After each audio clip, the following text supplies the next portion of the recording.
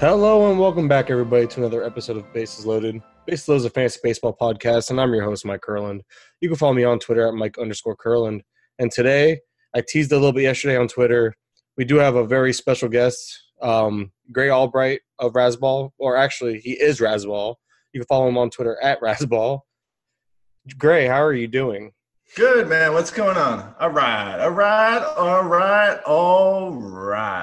What's going on? Nothing, man. This is take two. The weather just took a crap over here and kicked us off the first time, so let's try this again. Where's over here? Where are you? The complete opposite side of the country. I'm in Florida. Okay. I'm in Florida, so. No, I'm in Japan. Wait, you're in Florida? Oh, wow. Huh. You're in Japan. Yeah. No, I'm in LA. So, where in Florida? I live in Daytona Beach at the moment. It sounds like it sounds like I'm interested in where you actually live. I'm just wondering if games are going to be rained out. So is there any way you can tell me if I need to change my lineups right now? The problem is I live like 2.5 hours east of Tampa and about 3.5 hours north of Miami. Both of which are okay, so your home is irrelevant. So what else is going on? just trying to get the this going. This is a mess right now. So again, honestly, I really do appreciate you taking the time to join me today. You've been doing this for a long time. I'm relatively new, and by relatively I mean like 6 months. And what? Oh my God! I didn't realize what I was getting into. Wait a second. 6 months. Yeah. I have a strict 9-month cutoff for the podcast I take part in. Is this seriously only 6 months long? It happened to be one of those where I was given an opportunity, just jumped right into it, and it started off solo. I got a couple co-hosts that couldn't join because time and all that, but I have a flexible schedule, so do you, so kind of worked out that way. But it's just been kind of an ongoing thing, and it's growing a little faster than I expect. So not gonna lie, this might be a good boost having you on here. So. Oh, all right. Well, any way I can help. Like I say I've said recently, because we were doing the I don't know. Are you in the Raz Bowl with the fantasy football leagues? No, because I'm strictly pretty much a baseball analyst. Oh, okay. I'm baseball too. But anyway, so I was saying I was on the radio recently, and someone was asking me about the Raz Bowl, which we're doing, which is basically regular Joes versus pros. So people get a chance and opportunity to go against quote unquote experts. Anyway, so I was saying to that person on the radio, I was like, when I first started out in the fantasy industry, I'm gonna put bunny ears around industry as well. But anyway, so when I was starting out, I got an opportunity to be in some leagues with the guys at CBS and Yahoo. And I always look back on that as such a helpful thing. And really, it doesn't take anything for someone who's a little bit more established to help out someone who's a little bit less established. So I was, when you reached out to me, I was like, yeah, sure. I mean, it's not, I'm not exactly paying it forward at all because, maybe I'm helping myself by promoting Razzball, but in a lot of ways, I'm trying to, what I'm doing is I'm trying to help other people who may not be as known in the industry. And any way I can do that, and me taking the time to talk to you is, I feel like a way in which I can do it. So, happy to be here. Yeah, and honestly, because you said all that, it's a pleasure to have you, obviously. And it's been really fun, and it's been kind of a grind. I started off, obviously, from the ground, from absolutely just nothing, I just jumped into this, taking a chance. And it's this industry, like you said, quote unquote industry, has kind of taken off over the last 10 years or so. And it's pretty top heavy. So Hey, Mike, this should be more about me and less about you. No, that is true. I'm joking. That is true. Oh, that's 2 cackles.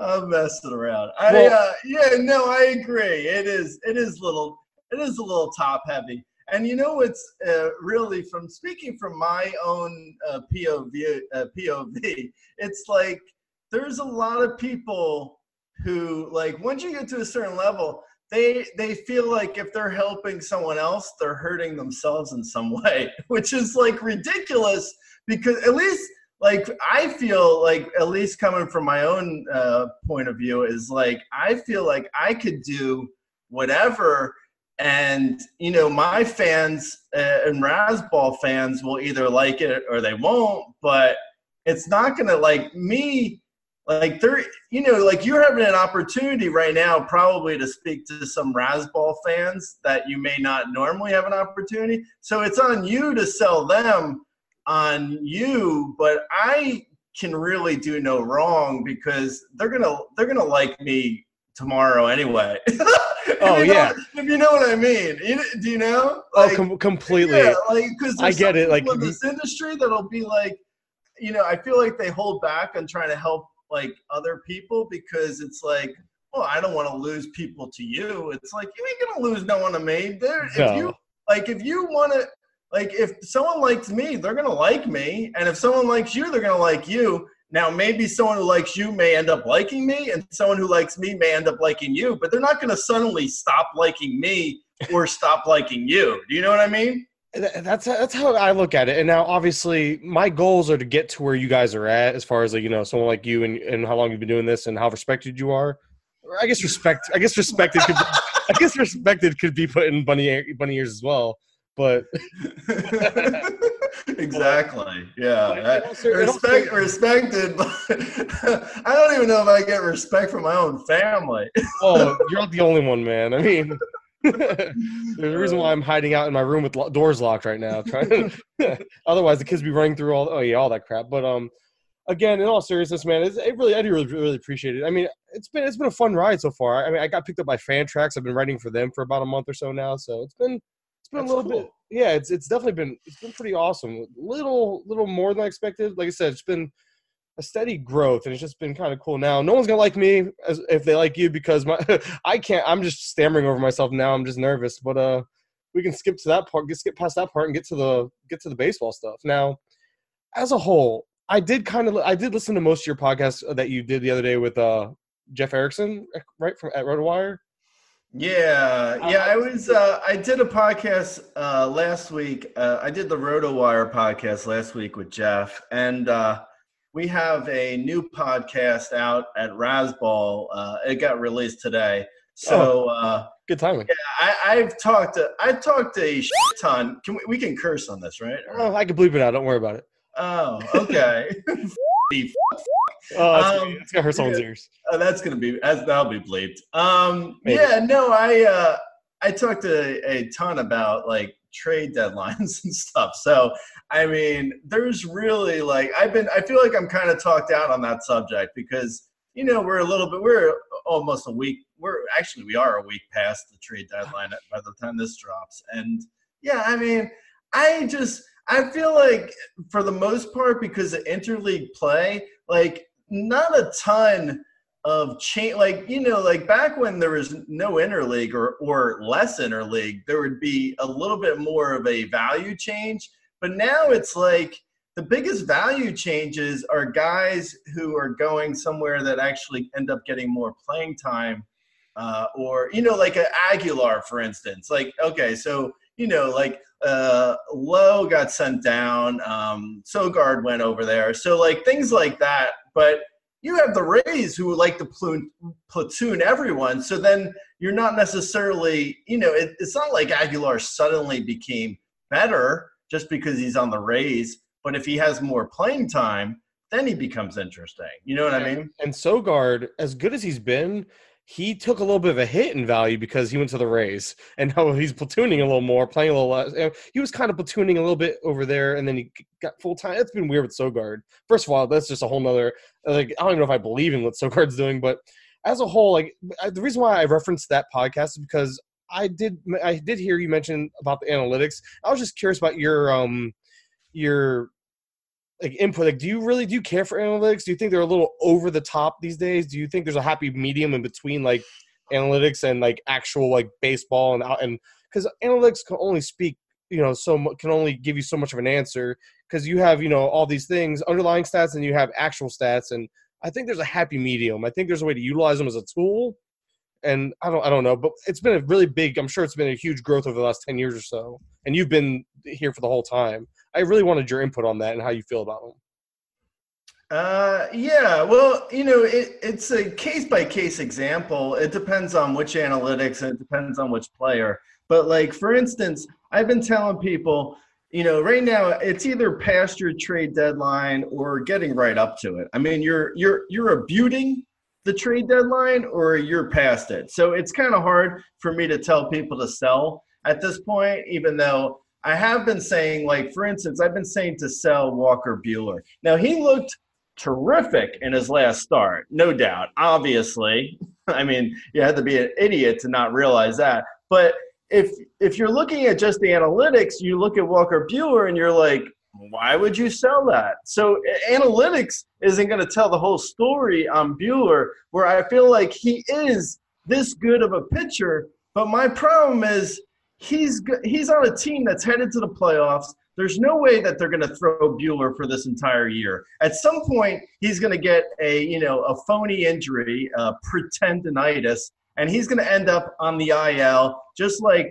RU just went to the IL for a sore neck, which is ridiculous. It's just nonsense. So there's looking at analytics is just going to get you so far when you're looking at someone like Walker Buehler, because there's actually real world implications to him throwing, because I just feel like the Dodgers have this thing so locked up that at a certain point, I wouldn't be surprised if he gets skipped around or IL'd and by the end of this month into September. And then when, there's no IL really in September. So I wouldn't be surprised if Buehler is skipped a lot because they need him for the playoffs. So there's no analytics that can tell you that. I mean, there's no way to look at analytics and be like, oh yeah, Walker Buehler is going to get skipped and come up with a fake injury. That's not going to happen. So you have to sort of you have to keep real baseball and, teams' fortunes and follies in one section of your brain, and while also looking at analytiks. It's similar to what I was just saying with Jesus Aguilar, or Jesus, if you like. Jesus. Where you're just looking at Aguilar and you're like, okay, well, this kind of he's got some major, his Ks went down, his walks went up. He doesn't look like he's as bad on just it's just with the analytics alone. He doesn't look like he's as bad as his stats are saying. But it's a thing where, if the Rays are going to platoon him, that's going to hurt his value. So you have to know, you have to mix real baseball in with analytics, and you can't just look at analytics and be like, oh yeah, his ground balls are down and his fly balls are up, literally. So he's going to be, this guy's going to be great. Well, he might be okay, but, he's also, I'm talking about, I don't know, Van Meter or something on the Reds. He could be amazing, but right now the Reds want to see what they have in Aquino. So that hurts Van Meter, So anyway, I guess that's a long way of saying I like analytics and I look at them, but I take them with a grain of salt if there's other things to be considered. My personal use of them has, as I've kind of shifted into trying to learn, I've been learning them on the fly as it goes throughout the season, but I feel like I have a decent grasp on them now. And a big way I use them is to try to see just breakouts as a whole, see if something's changed. If someone's made maybe they pull the ball more, maybe they have a different launch angle, stuff I like to look into that type of stuff. Just any type of underlying change that could suggest maybe why they're breaking out as real or why they're struggling. That's a big time. That's when I like to utilize them a lot. Yeah, no, definitely. I mean, some days, this is more so in the winter when there's no games going on and I have a ton of time to just be diddling around, that I could look at StatCast for a couple hours. Yeah. But the thing is, with StatCast, you'll look at it and you'll be you'll see launch angle, let's say Rhys Hoskins, he has an insane launch angle. So you look at his launch angle and you're like, oh man, that's awesome. But then you look at his average feet per fly ball, and you're like, oh, that's terrible, which is actually the case with Hoskins. He's hitting a lot of 380-foot fly ball outs. So you look at like you start looking at stuff, and you can like basically talk your way in and out of anyone. Like, depending on which analytics you look at. Like I feel like I'm like that sometimes, where I'm like I can get to a point where I'm like, okay, I really like this guy for this reason, but then I mean, there's stuff that you could look at still and be like, yeah. Like Travis Shaw is a good example where I really loved him in the preseason. Like I thought he was going to be the MVP of the NL, and that's embarrassing, but whatever. You know, we all make mistakes.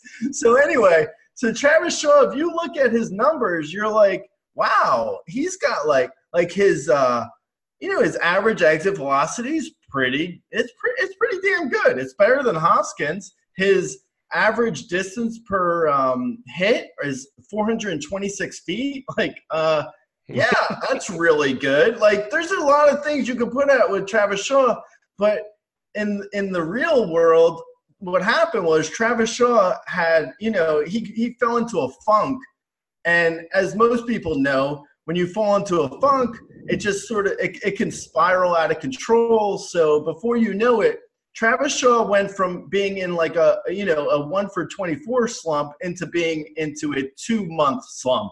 And it just like spiraled out of control, and there was no way for him to get out of the funk. And eventually he lost his job. He went to the minors, and now it may be a matter of having a whole off season, or it could take a team change. Like, who knows what's going to help Travis Shaw at this point. But his numbers really weren't that bad. It just, like, everything sort of spiraled out of control. Well, one thing the Brewers are good at is selling low. I mean, if you look at Domingo Santana, you look at Jesus Aguilar, they had, and Santana always had the underlying numbers that suggested that because last year, 2018, he came in kind of into a platoon situation, fourth outfielder type. But even the numbers then weren't terrible. And then if you look at the 2017 numbers, and it's been a while since I looked at them again this year, but a lot of that 2017 and 2019 happened to line up. And it's just funny because, like, they just, again, sold low coming into this year, and then they just sold Aguilar, which Aguilar could be what he is. And I'm not saying he's anything beyond what he's been other than, for the most part, other than those 2 months or whatever it was last year. It's just like the Brewers are going to do the Brewers and probably sell Shaw in the offseason, like you said. That's where it seems like it's going. And then Shaw's going to go be great again, or at least solid, that mid-round pick. So he might be somebody you look into next year. But it's just funny because the Brewers. No, I agree 100%. I think the Brewers should be ashamed of themselves for their what they ended up acquiring for Domingo Santana and Jesus Aguilar is just egregious. I mean, there's absolutely no excuse for doing what they did with both of those guys. You had, they knew going into the season, they really didn't have room for Aguilar if they wanted to work in Moustakas and Thames. So there was and Shaw. So there was there was too many corner guys, and they have no DH, obviously. So it's like they should have known coming in that Aguilar was a piece they could have traded for pitching. And the same with Domingo Santana. They had 3 outfielders. I'm not saying they should have benched Yelich, Kane, or Braun. Braun's, not that great. But still, I mean, I understand why they didn't bench those guys for Domingo Santana. But if you know that going into the year as of last year, why wouldn't you trade that for a pitcher? Like, the Brewers' best pitcher is like Gio Gonzalez, who was released by the Yankees in April. So obviously, you need pitching. It's clear that you need pitching. For them to then sit on Domingo and Jesus and not get anything is just really bad. How dare you not put some respect on Zach Davies' name, man? Got my first cackle. I am officially. I actually really enjoy Chase Anderson as a cheap, probably closer to 15-team mixed or deeper. Yeah. So he's not really great for shallow leagues, but I kind of enjoy him as a safe cheap guy for very late in drafts. Like I've drafted Chase Anderson. Unfortunately, he's not very good. Like he doesn't strike out guys. I mean, he's not great. Don't get me wrong. But he usually keeps his ERA under 4, and he's like, he's okay. He's better, definitely, like in your quality start leagues, in theory, and but definitely points leagues. I mean, that's his form. I try to point out what players are better where, because I don't know about you, but I definitely play in a lot of roto leagues. Do you typically is roto category? Like, what's your format of choice or preference? Yeah, I usually I tend to go with roto. I think roto is a better facsimile to what real baseball is, because you look at some people might say points leagues, but I really don't like head-to-head leagues, because I feel like it doesn't really translate to real baseball. Like you don't have a guy, if you're talking about real baseball, what a guy does over 162 games matters, and not what he does for some random week in September when you happen to be in the playoffs. Now, some people say, well, that, is sort of like what the real baseball playoffs are like. Well, yeah and no, because in the real baseball playoffs, you don't bench all your stars as you get them ready for the next round. That is true. If you're playing head-to-head and you're in the head-to-head playoffs in September, guys like I just mentioned before, like Walker Buehler, he could get skipped or rested, and that would never happen in the real playoffs, but it's going to happen in your head-to-head playoffs potentially. So it's not really like real playoffs. You can't fool yourself into thinking head-to-head playoffs is like real playoffs.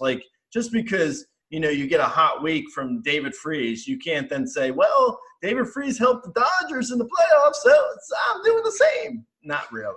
It's just funny because every time I think about what you just said about how in the playoffs teams don't do, I always think about Strasburg and how they sat him in the playoffs that season. Yeah, well, that's an exception that proves the rule. I know, but that's always what comes to mind, and obviously that's, like you said, the exception to the rule for sure. But it's just I still can't get over how dumb they were, and they haven't had much success since. So. And people still point that out as the thing the Nationals should not have done. So you're like, exactly. That is obvious. So it's obvious for the most part, if people are playing, and this even goes for teams that aren't necessarily in the playoffs. You'll have call-ups in September who are just trying to get at bats for teams. Like I mentioned, Van Meter and Aquino for the Reds. They're playing guys just to get them at bats to see what they have with them. So if you're trying to own someone there, it's they're not really. It just doesn't correlate in my mind to say head to head is like real baseball. It's just roto. I think is the best facsimile, like I said, and that's my preferred choice. Yeah, I'm with you. I mean, I've gotten to a point where I honestly have started enjoying fantasy football less. And I'm not just saying that because this is a baseball podcast. I'm saying that because I'm sick of the head. I'm not a big fan of the head-to-head because it's just, I don't know. I feel like the best team doesn't always win. And I know that's real sports as well. But I think when it comes to being a fantasy, when it comes to fantasy sports, I feel like the best team should win. And I think the best management should also take part, be a part of it. And I think Roto embodies management and team as far as a fantasy sport goes. Yeah, no, definitely. With Roto, I just like 5 by 5. I'm old school in that. I just go with what the oldest format. I think, if it ain't broke, don't fix it. I think it works fine. I know that there's limitations to average versus OBP and, but still it's I think that, it's you can easily ascertain from a box score what exactly it is, your guys did versus having to look up what was their, what was the guy's XFIP yesterday? I mean, okay, maybe that helps in maybe that's more quote unquote realistic, but it's not as fun to be like. It's the same. I have the same feeling with like wins when people are like, "Oh, wins suck." It's like, yeah, I guess, but you can look at a box score and just see a win like real quick, and it's like, okay, I know my guy got the win or he didn't get the win. Like, I don't need to like try and figure out like, oh, he went 6 2/3 and gave up 4 earns. So is that a quality start? Like, it's just not as fun for me. I don't know. I vary. I do a couple of 5x5 still. I do 6x6s. I like to change it up. It keeps me, and honestly, I think it makes me better as a fantasy player because then I'm a little more in tune with a little bit of every type of format. Oh, I play in all the league. Don't get me wrong. I have a league that's Ks minus walks. Like, I have those leagues, and I play in them probably more so just so I can stay sharp to give other people advice. I just don't personally enjoy trying to figure out what a guy's K minus walks are versus just looking at their Ks. Like, it's just like that extra step that is like, does this make my enjoyment that much better? Because I know that a guy has 3 Ks minus walks versus just having, 7 Ks. I don't know. It just doesn't make it more enjoyable for me. I play in them though, for sure. And I mean, just for an example, there's one league where my deepest league, it's a 30 team dynasty with real contracts, or somehow it's managed to be that way. And it blows. I thought it was going to be really helpful. It's actually become very aggravating because I'm picking up minor leaguers, like a guy named Fleming Bautista. Yeah, exactly. Never heard of him before either. I found him while looking at like Dominican League stats. Yeah.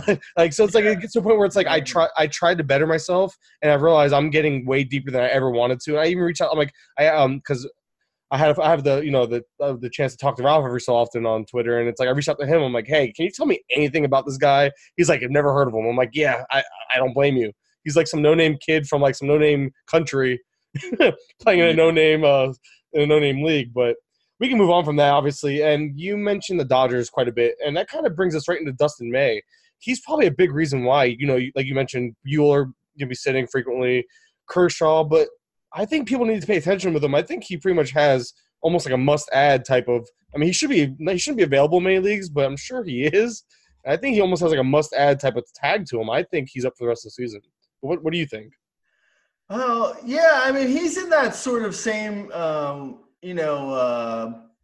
thing as what I was saying with Buehler and Ryu. So, like, with Buehler and Ryu, I feel like they're going to get limited. So you have to have some guys come out. So, like, they had Tony Gosling the other day throw a decent start, which, I feel like he's, for as little baseball as there is left, like, he's as good as May, even though in the big picture, obviously Dustin May, he looks like he runs like he's a drunk reindeer and is like he looks like one. Yeah, he looks like the love child of Gritty and Justin Turner. It's just like he's hard to look. He's hard to look at.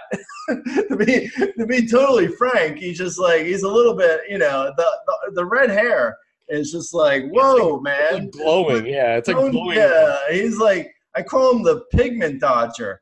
Oh, that's so good. I saw that tweet and I laughed a little too hard at it, to be honest.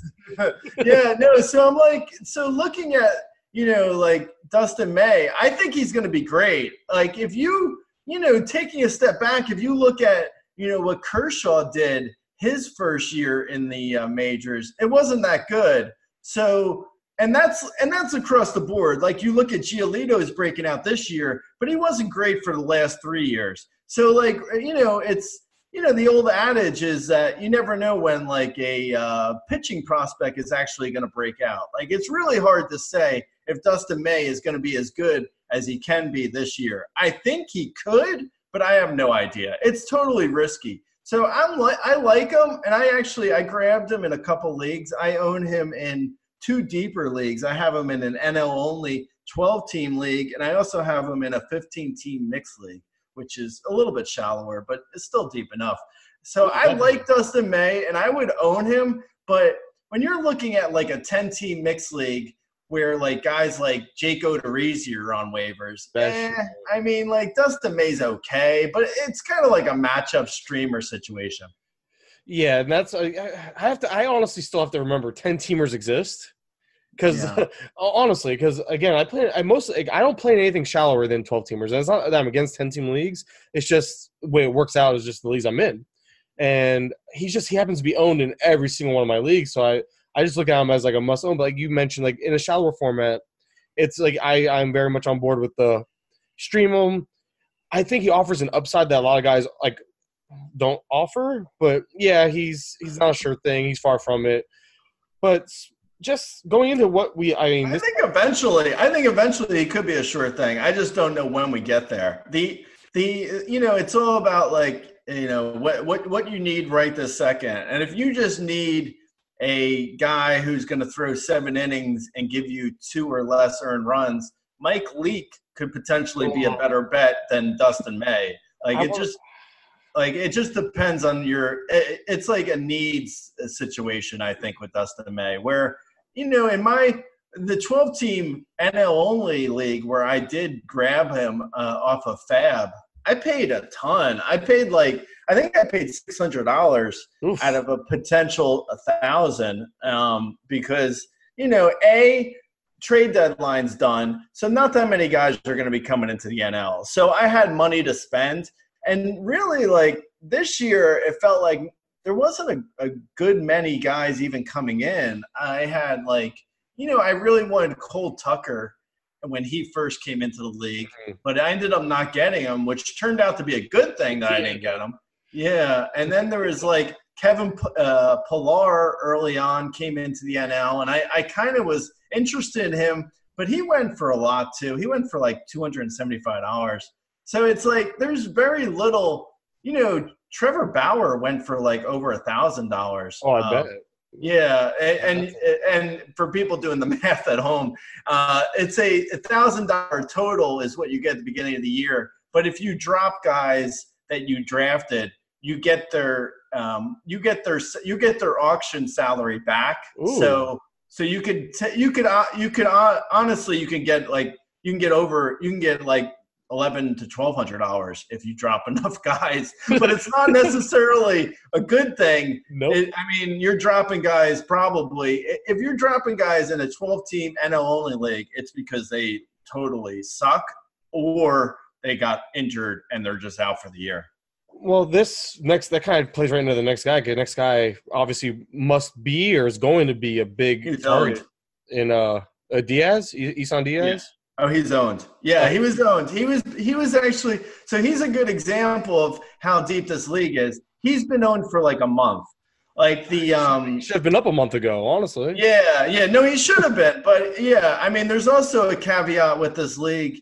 It's I'm talking about Tout Wars. I don't know if people are familiar with it who are listening. But anyway, it's Craig Mish – the Marlins beat writer, also, of course.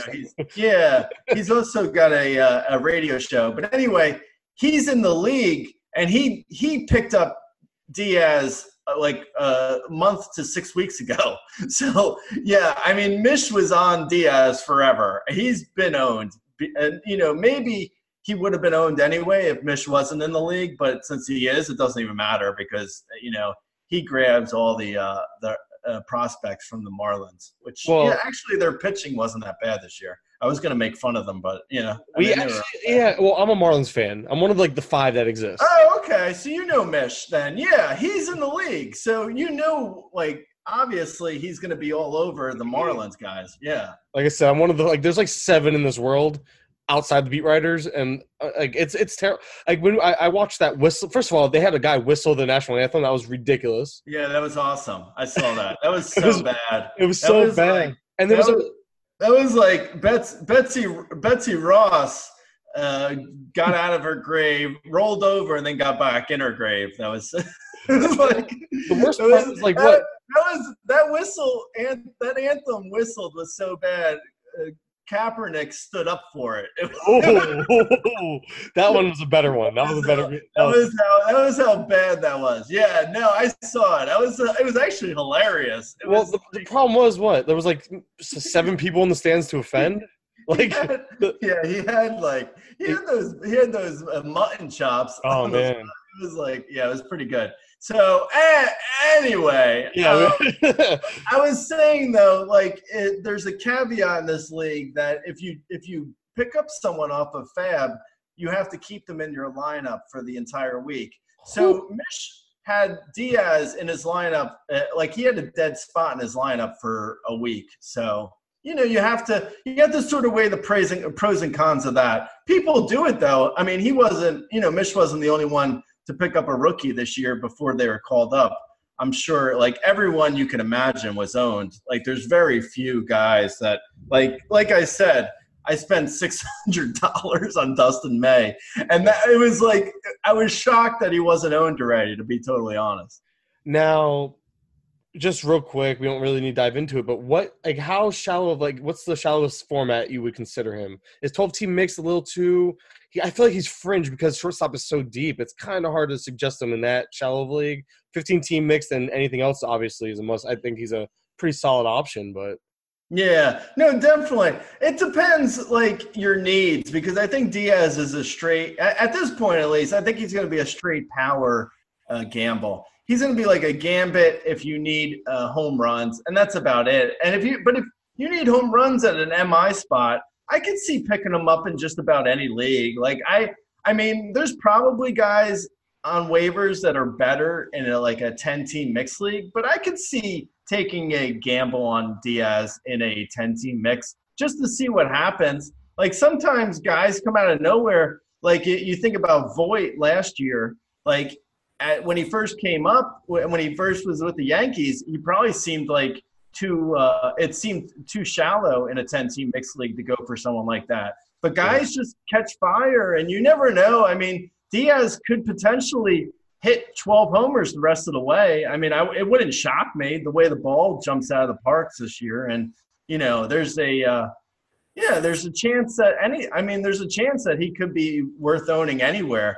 For realistically, I would say 12-team mixed and deeper probably at this point. Yeah, and again, it's all about what you got. Injuries play a big part. Yeah, there's a whole bunch, but we have a huge list here and not a lot of time now. So we're gonna cover. We got absolutely nowhere. I feel like we talked about so much and nothing at the same time. That sounds like every podcast I do. But. Man, so I think we could just start with the Red Sox have 2 players right at the top of this list. Actually, I changed it up a little bit since the last time I sent it. I paired them together because you have 2 guys. That's helpful. Well, thanks. You're welcome. Here's a list of the guys we're going to go over, and right after I send it to you, I'm going to change the list. I didn't change as much as I changed the order. I like teammates. I put them together. For instance, we have Chris Sale and Benintendi heading in different directions on the same team.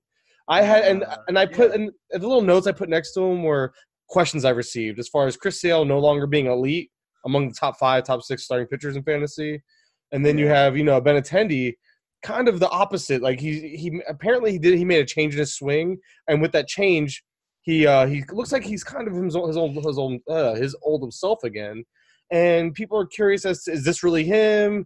What is his rest of season outlook? Kind of like, is he a top 50 player next year? So I kind of wanted to touch on these guys a little bit. Problem is there's no little bit – these guys are huge topics right now, huge discussion pieces. Yeah, no, I mean, we could say quickly. I'd say Chris Sale at this point, I think he's pretty much I don't know. I mean, I don't think you can drop him because he's Chris Sale and anything can happen. So unfortunately, I think you're kind of tied to him in you would be tied – to the steer of the Titanic, and you're kind of sunk.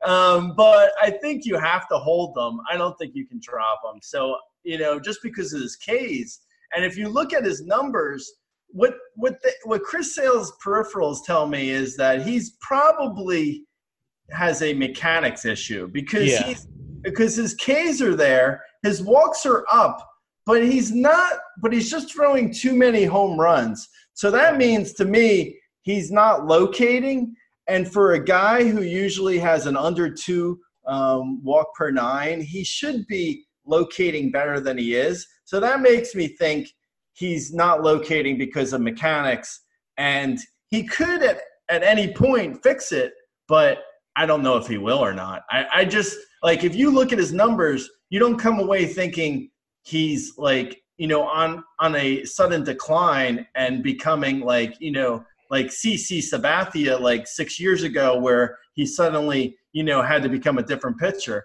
Like, Chris Sale's numbers don't tell me he needs to become a better pitcher, a different pitcher.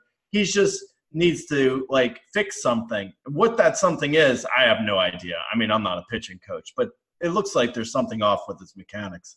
That's exactly what I was thinking. I looked at, I was looking at Brooks Baseball just to look at some of his, speeds, his everything on his pitches, and kind of like the tail end of last year, he kind of, with the shoulder issue, I think that's where it's kind of alarming. It's because at the end of last year with that shoulder issue, he was throwing 98 in as late as August, and enter September, he was throwing 92, 93, and that kind of has been the trend this year. At no month has he pitched over, on average, 94 miles per hour on his fastball. So obviously you have a little, but the thing is, though, is like you said, he's still getting the results as far as the Ks go. So maybe because he's not over, and that kind of plays a part where peripherals obviously suggest he's like literally a run better ERA wise, but his home run rate is what, damn near 20%. Yeah. So I'm looking at the velocity changes, and I'm just thinking he has to adjust to not being able to overpower people, because I guarantee you, prior to this shoulder issue of his last season, he could get away with mislocation because he was just throwing it past them. So I think there's an adjustment period, and I do think rest of the season he's still somebody you got to roll out there every start. He offers that upside, and then I mean, going into next year, he might be a value if he gets some of the stuff figured out. Yeah, I mean, it depends on where he ends up in drafts, because I could see his name value carrying him above where he should be coming off of this year. So it depends. I mean, I don't know. It's up to like where people land on him with ADP. But if you look at how effective his pitches have been, I mean, his pitches have not been effective, but he's still getting Ks. So yeah, there's something up where I don't know. I honestly, I don't know. But I feel like you have to ride it out, and if he continues to suck, then oh well. Well, someone took advantage of me. I needed pitching because who hasn't needed pitching this year in the league? And Sale was coming off like a good start or two, was finally turning it around, like I thought, or at least I thought. And I gave up Bregman for him straight up, and that was when Bregman wasn't doing so well. So of course now I'm eating crow on that one. So it is what it is. I made one trade this year. I traded Kenley Jansen for Shane Bieber. Because I also needed starting pitching, and I felt like Shane Bieber, I think, is a guy who doesn't quite have the name value for most people, but I think he's probably an easy 8 to 10. He's a top 10 starter, maybe a top 8 starter. Like, if you look at Shane Bieber's peripherals, they jump off the page where you're like, wow, he's really good. He flashed last year. He flashed for people who aren't that familiar, he has a 11 K per 9 and an under 2 walk rate and a 3.15 FIP. So that tells you basically he's anywhere from a 5 to 10 top starter. He's really good. Well, I think the Indians as a whole, really, they were smart to sell Bauer, because the other guy right there, again, I moved him up to pair with him, is Clevinger. Oh, actually, I just added him. He's the name I added without telling you. Clevinger. Nice. Well, because I put out a poll the other day, Clevinger, I think, against Bieber, and he won that one. So I put Clevinger for sale, and Clevinger won that one. And I thought I was crazy for being that. I thought it was kind of hot takey to say I like Clevinger. Clevinger and Bieber are going to be I think fringe top 10 guys next year coming into draft season. Yeah, well, there's going to be so few top 20 starters. I mean, that's kind of moronic to say, because the top 20 starters, there'll be 20 of them. But I mean, you know what I mean. Like, there's going to be guys dependable. fringe. Yeah, dependable. And there's going to be guys on the fringe of the top 20 starters where you're like, I don't know. Trevor Bauer had like a really rocky year. I mean, I think Trevor Bauer's still fine, not to pile on him, but I think he's okay. I think last year was a career year, and he's not as good as he was in 2018, but he's not as bad as he's been this year either. I think he's dealing with stuff. Now, one thing I want to say briefly on Clevenger that worries me is like sometimes when guys have like pitchers have back issues, those can reoccur at any time. And that really like concerns me because if you look at like someone like you mentioned earlier, Strasburg, like he had back issues and that kind of derailed his whole career. So Clevenger, I like Clevenger, but the back thing really kind of worries me. So that's the only thing. Like people are listening out there and they love Clevenger, more power to you. I like him too, but I'd be concerned about the back. So you would prefer Bieber over Clevenger rest of the season and even probably even into next year? Well, obviously we're not fortune tellers. Injuries can happen, and I understand that. So obviously as of now. Actually I am a fortune teller. I got my JD at University of Phoenix in fortune telling. So, ooh. Yeah. So I'm impressed. So step off, Mike. I'm impressed. Now, and the reason why, because I'm a huge Clevenger guy, but yeah, you're right, because the back is concerning, but it's also because I feel like he has aggressive. A very aggressive. He does. He's got some moving parts. His kick is like he takes a step. He's almost at first base at the end of it. The way his leg flies out, it's ridiculous. But it makes me like him that much more. It's just craziness. Yeah. No, I like him a lot. I mean, don't try and put me in the not liking Clevenger camp. I'm a big Clevenger fan. I'm the biggest Clevenger fan. No, I'm not. Except for Bieber, yeah. I know. I do like Clevenger a lot. I'm just putting it out there that back things like. People loved Strasburg when he first came up too, man. Like Strasburg was like he was pretty much revered as like the next Cy Young when he first came up from the minors, and he's been good. I mean, he hasn't had a terrible career, but his back has really derailed a lot of his value. And so you would take, and we can just real quick, Clevenger, Bieber, both of which you would take. And Clevenger's surprisingly old too. Like Clevenger, right? Clevenger's 28 years old. Bieber's only 24. That's a ton of innings on a guy's arm and stuff. I'm just like, I'm the wet blanket here. Apparently, I've come here to urinate on all your Clevenger love. No, I mean I like him. I'm just saying, there's some stuff that I worry about with Clevenger. And it's definitely understanding. I love both these guys. A lot of it, and next year, a lot of it just in general is, even if they're not as good as they really are, that division, it's gotten worse around them as far as like their division opponents. Yeah. So I think that alone, I think that's underrated, especially if you're in a roto league that still does wins. I think that's a tiebreaker between those two and a Chris Sale or somebody else. Like that could be part of your tiebreaker. That division is absolutely terrible.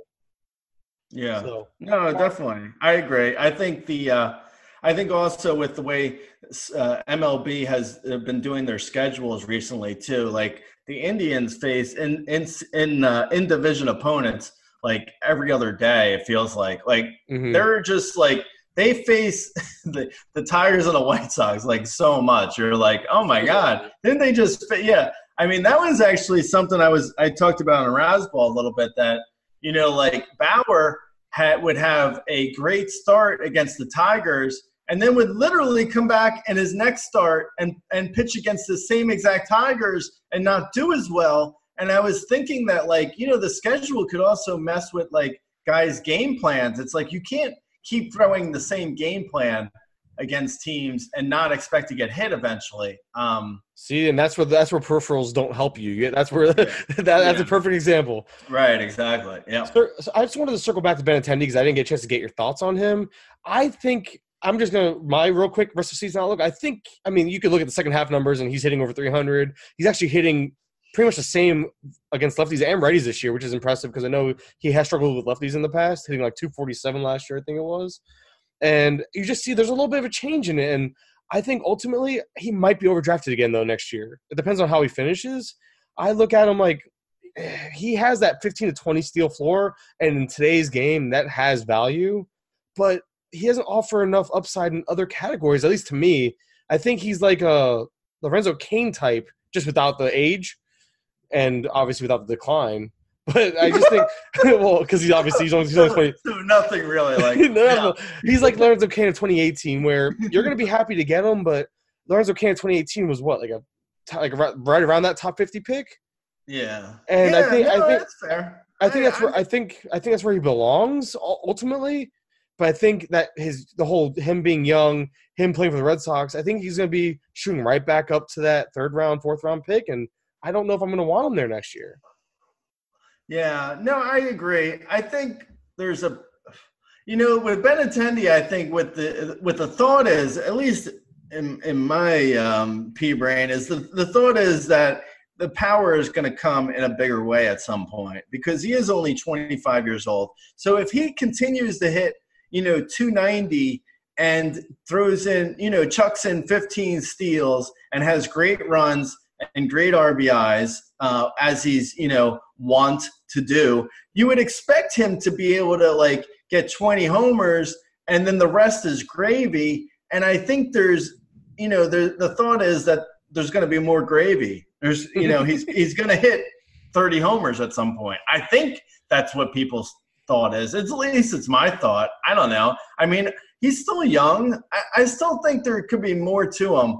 And the floor is really solid. Now, the floor in the first half of the season, it fell out from underneath them. So it was like, okay. A few cracks in the foundation type of thing. Yeah, I mean, there was definitely someone seemed to pull the rug out from underneath them because up until the first half of this year, it looked like his floor was still a top 25 guy.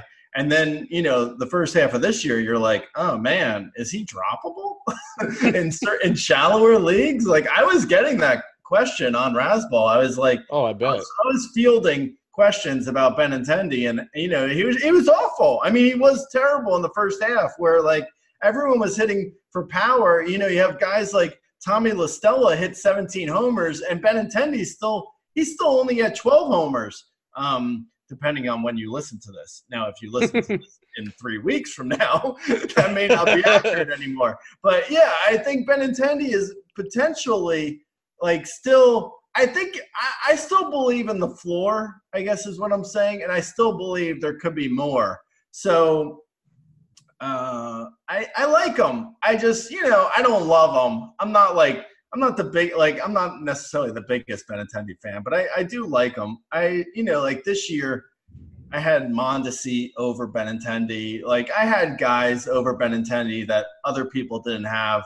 So I definitely liked other people above Benintendi, but I felt like coming into this year, the closest comparison for fantasy was Anthony Rendon, where you have a guy who's going to, Rendon's, they're not similar players, but they end up around the similar fantasy value. Rendon coming into this year was a 25 to 28 homer guy with a 290 to 305 average and good counting stats, but no steals. So Benintendi had more steals, but a few less homers. So they were kind of similar in everything except for power and speed. But they just offset each other. So I felt like it was when you got to the 3rd round, you were deciding between Benintendi and Rendon. I was leaning Rendon, but I didn't dislike Benintendi. I'm not going to sit here, 5 months later and pretend that I didn't like Benintendi. I win. Yeah, exactly. I win in the hindsight game. I liked him. I didn't necessarily love him more than other people. I liked him. I felt like he was what he was with potential for a little bit more. And I still kind of feel the same way. He is essentially what he is. And maybe there's more pop in his bat. Maybe. I don't know for sure. But there could. I think Dynasty, his value remain takes a little hit for the most part. Obviously, every year that he doesn't get to that ceiling that everyone wants, takes a little hit in Dynasty. But I think redraft, I don't know. I'm not going to be as optimistic on him personally next year. I'm probably going to end up with him because, I mean, I depends on how he finishes. If he finishes showing a little more pop in his – I mean, he's been doing really well the second half. So I think it's to be determined. I think all in all, though, I could see him being – similar to this year's ADP, and if that's the case, I don't think I'm going to be in on him. Again, like I was kind of with you. When I seen Rendon there, which I love Rendon, I think he was like one of those great cornerstones of your teams in the third round, like as safe as it gets. I was having a hard time passing that up for him. So, yeah, I thought it was like Benintendi, Rendon, Reese Hoskins felt very similar in the preseason. At this point, Hoskins he hasn't had a great year. I think there's better to come though with Hoskins. I'm not over Hoskins yet.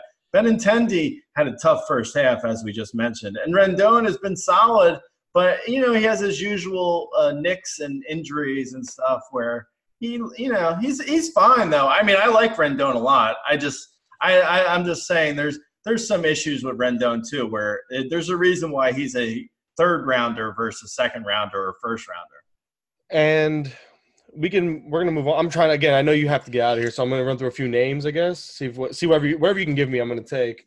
I know McNeil's a very hot name. He kind of I think he left a little banged up in yesterday's game, but I think I'm really a believer. I think this is who he is for the most part. Obviously, I don't know. I think the Daniel Murphy comps I've heard are very very accurate. A little less power, but Murphy wasn't always a power guy either. But I think there's a little less power in that profile, a little more speed or speed potential. I like McNeil. I think the comp for Jeff McNeil feels to me like DJ LeMahieu. There's a ton of average, not a ton of power or speed, and you're hoping he gets the counting stats. So I mean, he's fine. I don't mind Jeff McNeil. I love Jeff McNeil coming into this year, where I was like all about him, and I was telling everyone to draft him back in March. But I didn't actually follow my own advice, and I don't own them anywhere. Of course. So unfortunately, do as I say, not as I do. But I still like them. I'm just not a huge fan of paying for batting average. So because it is so fickle that I like Jeff McNeil, but I feel like I might like him less now than I did in the preseason, because now, as we look at 2020 and we start looking ahead to next year for McNeil, if he is highly ranked because of his average, I'm not gonna. I don't like DJ LeMahieu for the same reason. I'm not gonna love that. I agree. I can see McNeil. I can see McNeil going around like pick 70 next year, pick 80. That's too high. Yeah, because then you're passing on guys like Michael Conforto, where I like obviously offers way more upside, way more potential. I bet you Matt Chapman falls again. I had Jeff McNeil, I think, at like 220 overall, and I believe Yahoo and ESPN had him probably about 100 picks later than that. Like, I loved Jeff McNeil compared to some other people who are ranking. Like, I had Jeff McNeil high at 220 was high for him in the preseason. I loved him at that point, and I would be in at like 120. But when you're talking like top 75, I'm not in anymore. But and I'm exactly with you. And I would say great minds think alike, but I don't want to be in the same. I'm not in the same categories you get, man. You're like great minds. We're great minds. We're thinking alike. You're a swamp, but you got your. You're there. Yeah, right. I don't have a degree in fortune telling though. JD, I should go back for my 4-year degree. There you go. I was just like, I know the future, and it's just not worth it for me. That's what it is. And obviously, I'm just Michael Conforto. I don't know. I figured him out to be a second half player. It feels like he's been turning it on of late. Last year, he came back from the injury. He had that monster second half. He's a 4. I'm a big Conforto guy, though. Yeah, no, I like Conforto too, but he's just a bit of a bore. I understand. At this point, I feel like he is what he is. Like, he goes into these funks where he doesn't get any hits for like a month.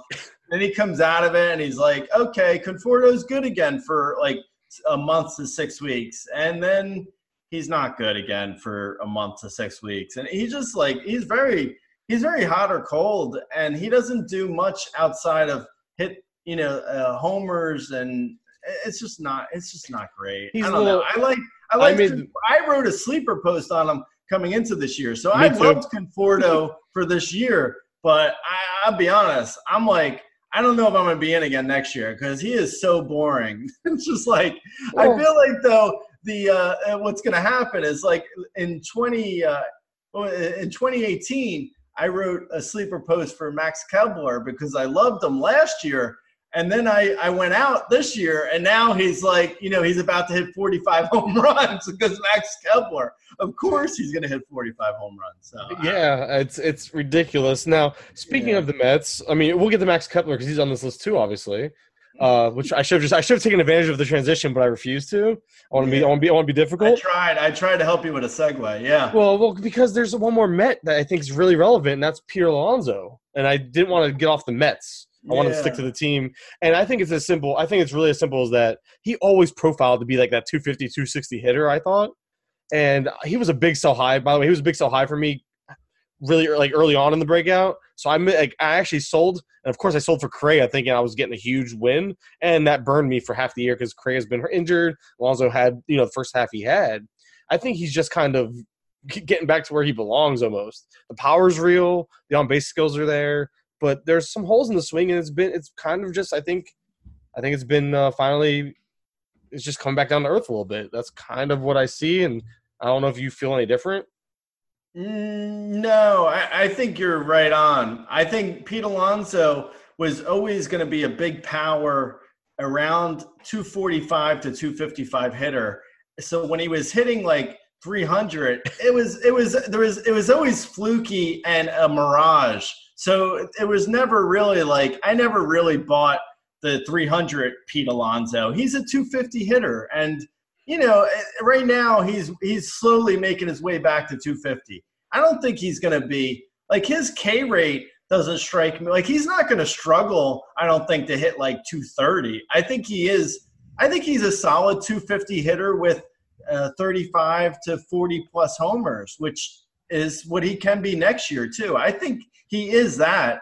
I just don't believe, like in the first half of this year when he was hitting like, 310 or some nonsense in April or whatever it was. I don't have the numbers in front of me, but exactly. Like what I mean is, like he was hitting over his head early on, and he's just coming back to earth, but he's still good. Speaking of coming back to earth, and I just wrote a piece about him because I do a weekly deep dive article on for Fantrax, and my last victim was Bell because I honestly came out of it thinking there's no way he's been as bad as he's been. Like obviously we all can pretty much agree that the first 2 months were way over his head, kind of like Alonso. The problem is people keep trying to do the first half, second half splits with him. It's actually there. It's not that. It's the first 2 months and the second 2 months. So it goes. Unfortunately, his struggles go back farther than just the second half. I think Josh Bell, for me, like about a month to 6 weeks ago, was like my biggest sell. I couldn't say to sell like Josh Bell enough. Like I was saying it repeatedly on Razzball. You like his I think it was May was just obnoxiously ridiculous. I mean, it was like suddenly he had like a 30 homer per fly ball rate, and it's like there's no one. I mean, Aaron Judge and Giancarlo maybe can go across a whole season with a 30 homer per fly ball rate.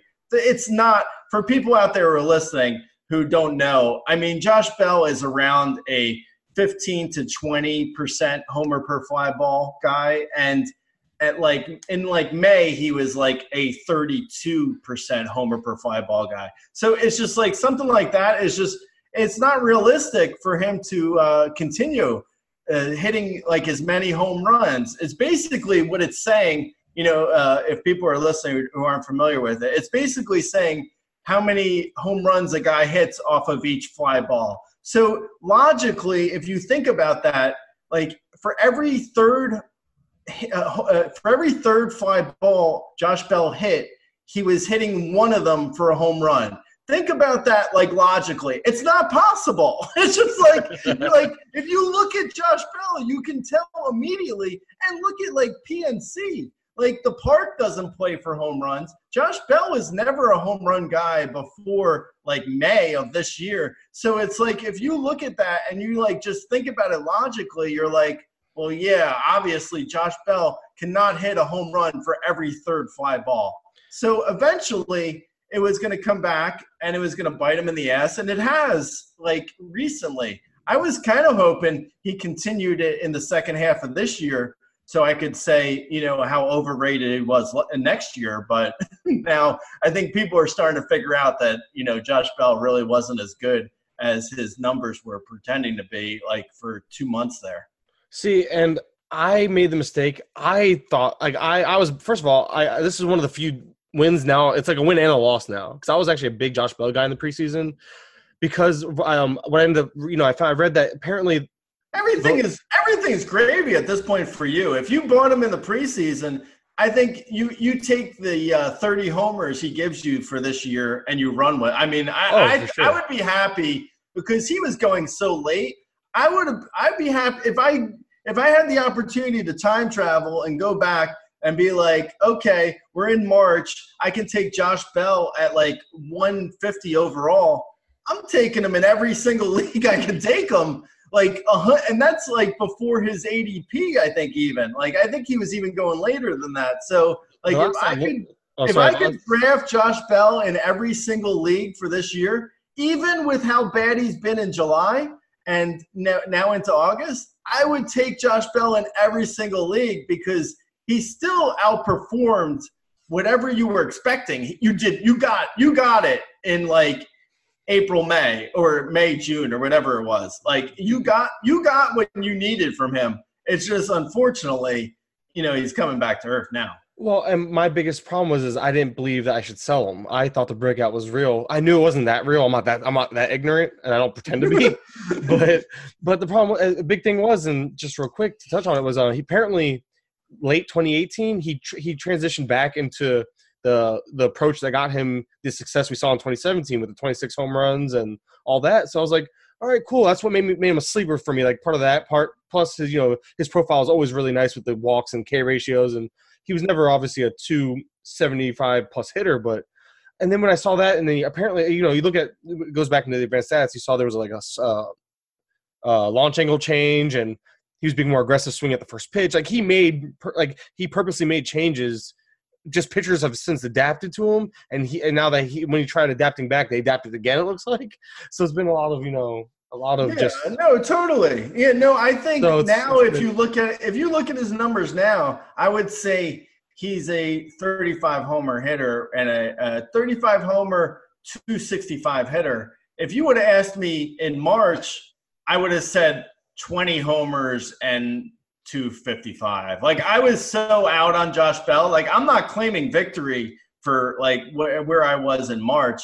I was totally off. I didn't think he had this even in him. So he obviously has changed, but he's still, I mean, he was on pace to hit like 60 homers. I mean, he's not that ridiculous, but he is better than he ever was. I think, you know, if you said Josh Bell was going to hit 35 homers and 260 this year, if you told someone that in March, they would have drafted him in every league. So I think he's still better than he ever was. He's just not as good as he was in May and June or whenever those months were when he was crazy. Yeah, I think it was the first 2 months as a whole, really. Yeah, April, May, maybe, yeah. Now we can, if you want to get back to Max Kepler, you're a year early on him, it sounds like. Yeah. So you're buying into this for the most part, obviously. Yeah, no, I loved Max Kepler in 2018. If any Razzball people are listening to this, they'll let you know. I was all about Max Kepler in 2018. I thought 2017 was it was pretending to a big, huge 2018. Like I looked at 2017, I was impressed with, you know, all his he hits a good amount of fly balls.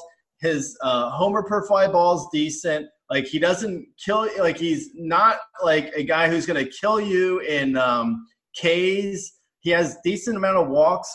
Like I really liked Max Kepler to the point where I felt like Max Kepler could have been like he could have been a breakout last year. Unfortunately, it never happened. So it happened this year, which, oh well. I was a year early. Sometimes when you're a fortune teller, you can't necessarily know what you're looking at in the future. the year was a little fuzzy on the calendar. The year was fuzzy, but the information was on. I liked him a lot. So I think Kepler, this year it looks like he could get to 40 homers, which feels a little extreme, but I do still like him. So I'm going to be like, I feel like I was also last year, I was crazy about Trey Mancini, and he's another guy who had an off year last year and now has bounced back this year. I'm out on Mancini this year. Unfortunately, I missed him by a year, but I think he's another guy who you're like, who for whatever reason, whether it's that people just don't trust them or for whatever reason, I think Kepler and Mancini and guys like that are going to be undervalued even next year. Even if they reach 40 homers this year, I guarantee you that they'll be going later than a lot of other guys because there's just certain guys that they just don't get that excited about them. It's like there's so many, it's like, do people get excited about Freddie Freeman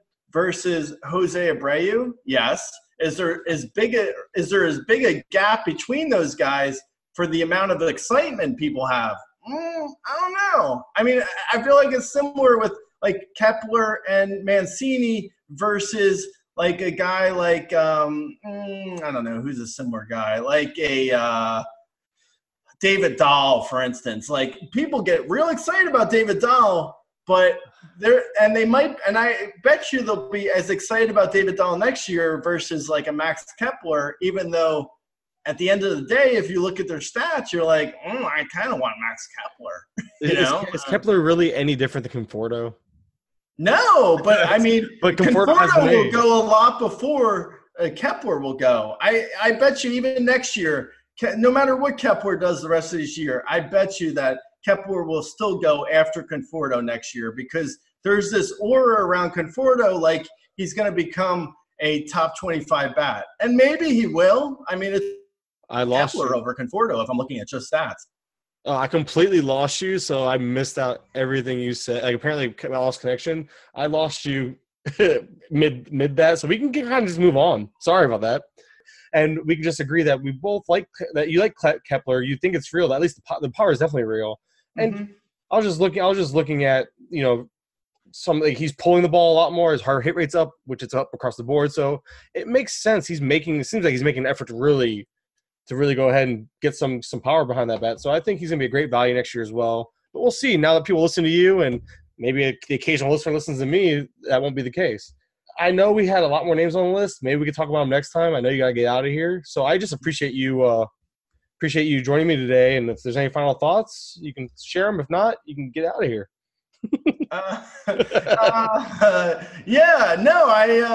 appreciate you having me on. No, I don't have any. Let me see. What thoughts do I have? Well, I do have an actual question. And Wrap it up, man. Give me a wrap up. Wrap it up with a question. Well, being that you took the time to be on here today with me, and again, I'm newer to the industry. Is there any advice you really do have for people, like me or somebody that hasn't started that wants to get started? I feel like that's a good final thought. That's a fair question. I know it's not as fun, but it's a fair question, a good question to ask you. It is.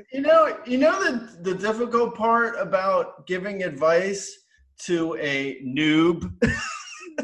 I'm just playing. But the difficult advice about giving advice to someone who's new is like, I'm not new anymore, and it's been a while since I was new. So for me, my advice may not necessarily translate to something that's good advice for you, Fair and enough. I'm also like I am like, if you follow Razzball, you know that I sort of just plug away with like, I write every day. Like I I enjoy writing, so I like, I'm like I might be a weird one, but I enjoy writing, so I'm like writing for my own enjoyment, and that other people enjoy it, then I'm happy that they do, but I'm just like, man, I'm making myself crack up sometimes versus trying to make other people laugh. So it's like I'm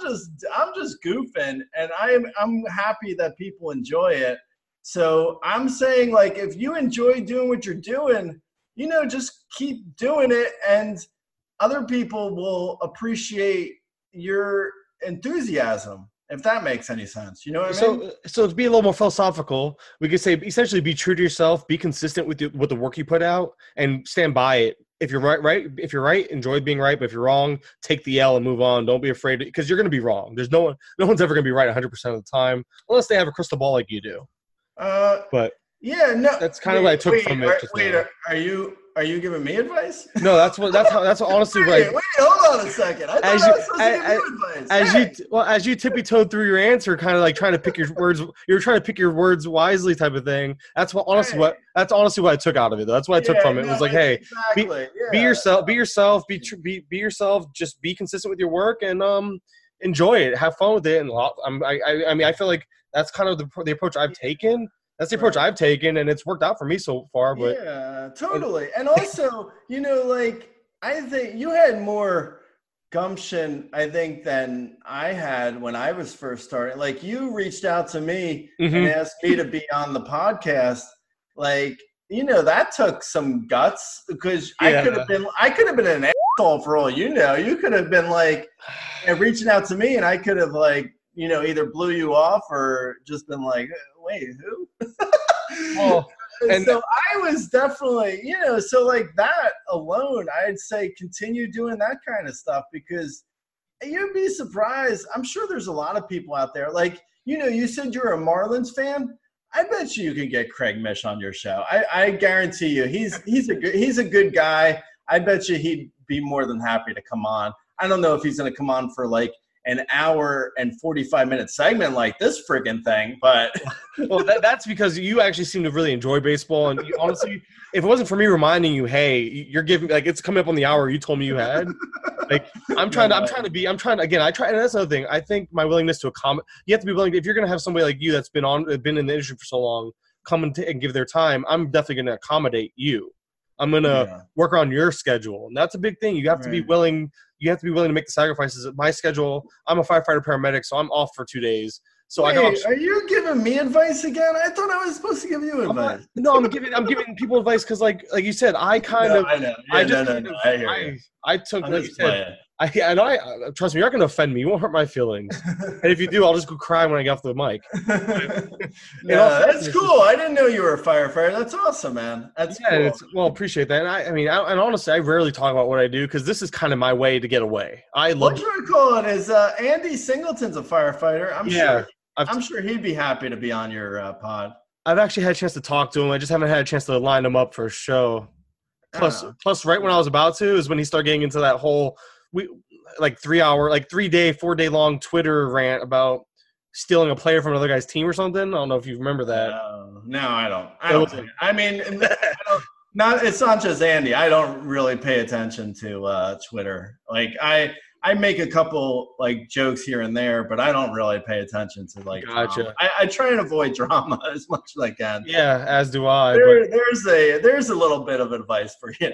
Yeah.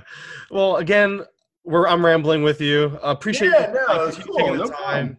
I appreciate you taking the time, and I'll let you get back to work or whatever you got to do, man. Yeah, definitely. Thanks, bro. Not a problem. Hope to have you on again. Wait, what? What? I said I hope. I'll get my hopes up. It's okay. Yeah, I appreciate it. Sorry, I'm a talker. I appreciate it, man. That's all right. I'll talk to you later, bro. Yeah, definitely. All right, later. Later, man. Again, that was Gray Albright. You can follow him on Twitter at Rasball, Mr. Rasball himself. Now, I'm just as in shock as everybody else that he was actually joining us. Now, we do have the few faithful listeners we have. You'll be surprised too. But if you've never heard of him, check his stuff out. It's really fun. It's a different type.